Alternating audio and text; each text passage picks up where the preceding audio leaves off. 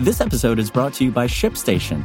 You know, some things take a lot of work, like sending little robots to far-off distant planets. And just as that's challenging, so too is running a successful e-commerce business, especially when there's so much to do.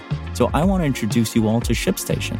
Now, I love using ShipStation because of its easy-to-use dashboard, which makes managing orders and printing labels a breeze and super smooth. Oh, and the customer service is just out of this world. It's exactly what you need to help grow your business. Sign up for your free 60-day trial at shipstation.com/technews. That's shipstation.com/technews.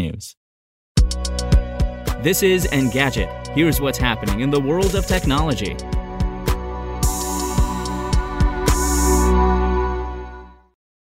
It's Tuesday, June 15th.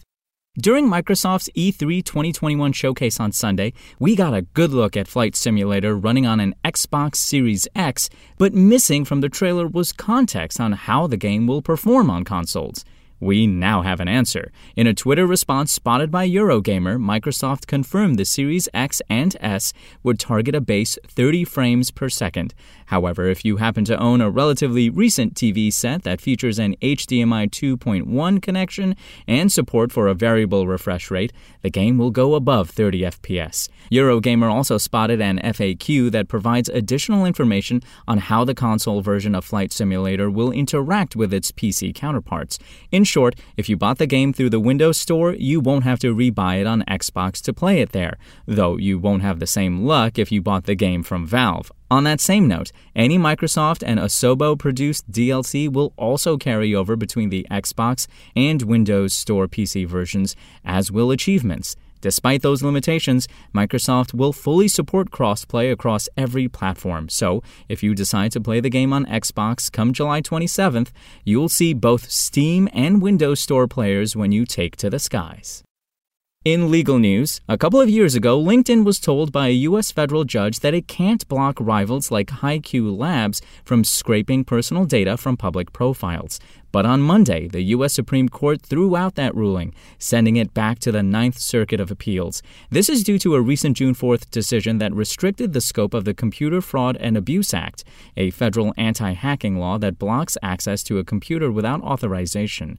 In that particular ruling, the Supreme Court had made the decision that a person can't be guilty of misusing information if they had permission to use the computer in question. This all started in 2017 when LinkedIn accused HiQ of scraping LinkedIn's public profiles. HiQ would then use the data to create algorithms that could predict when employees might leave their jobs. LinkedIn said that HiQ was in violation of the anti-hacking law above, while HiQ accused LinkedIn for being anti-competitive. HiQ sued LinkedIn, stating that public data must remain public.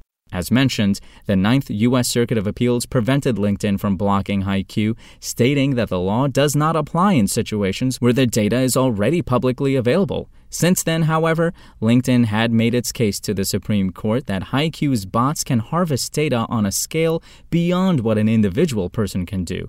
Additionally, some of that data had been posted for sale.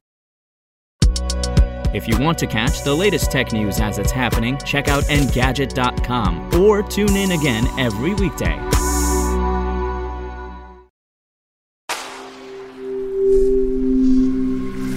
Spoken Layer. Want to learn how you can make smarter decisions with your money? Well, I've got the podcast for you.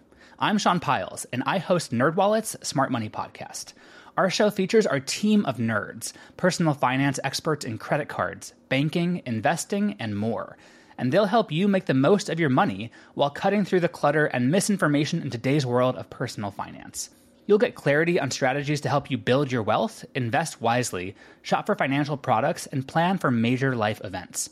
Listen to NerdWallet's Smart Money Podcast wherever you get your podcasts.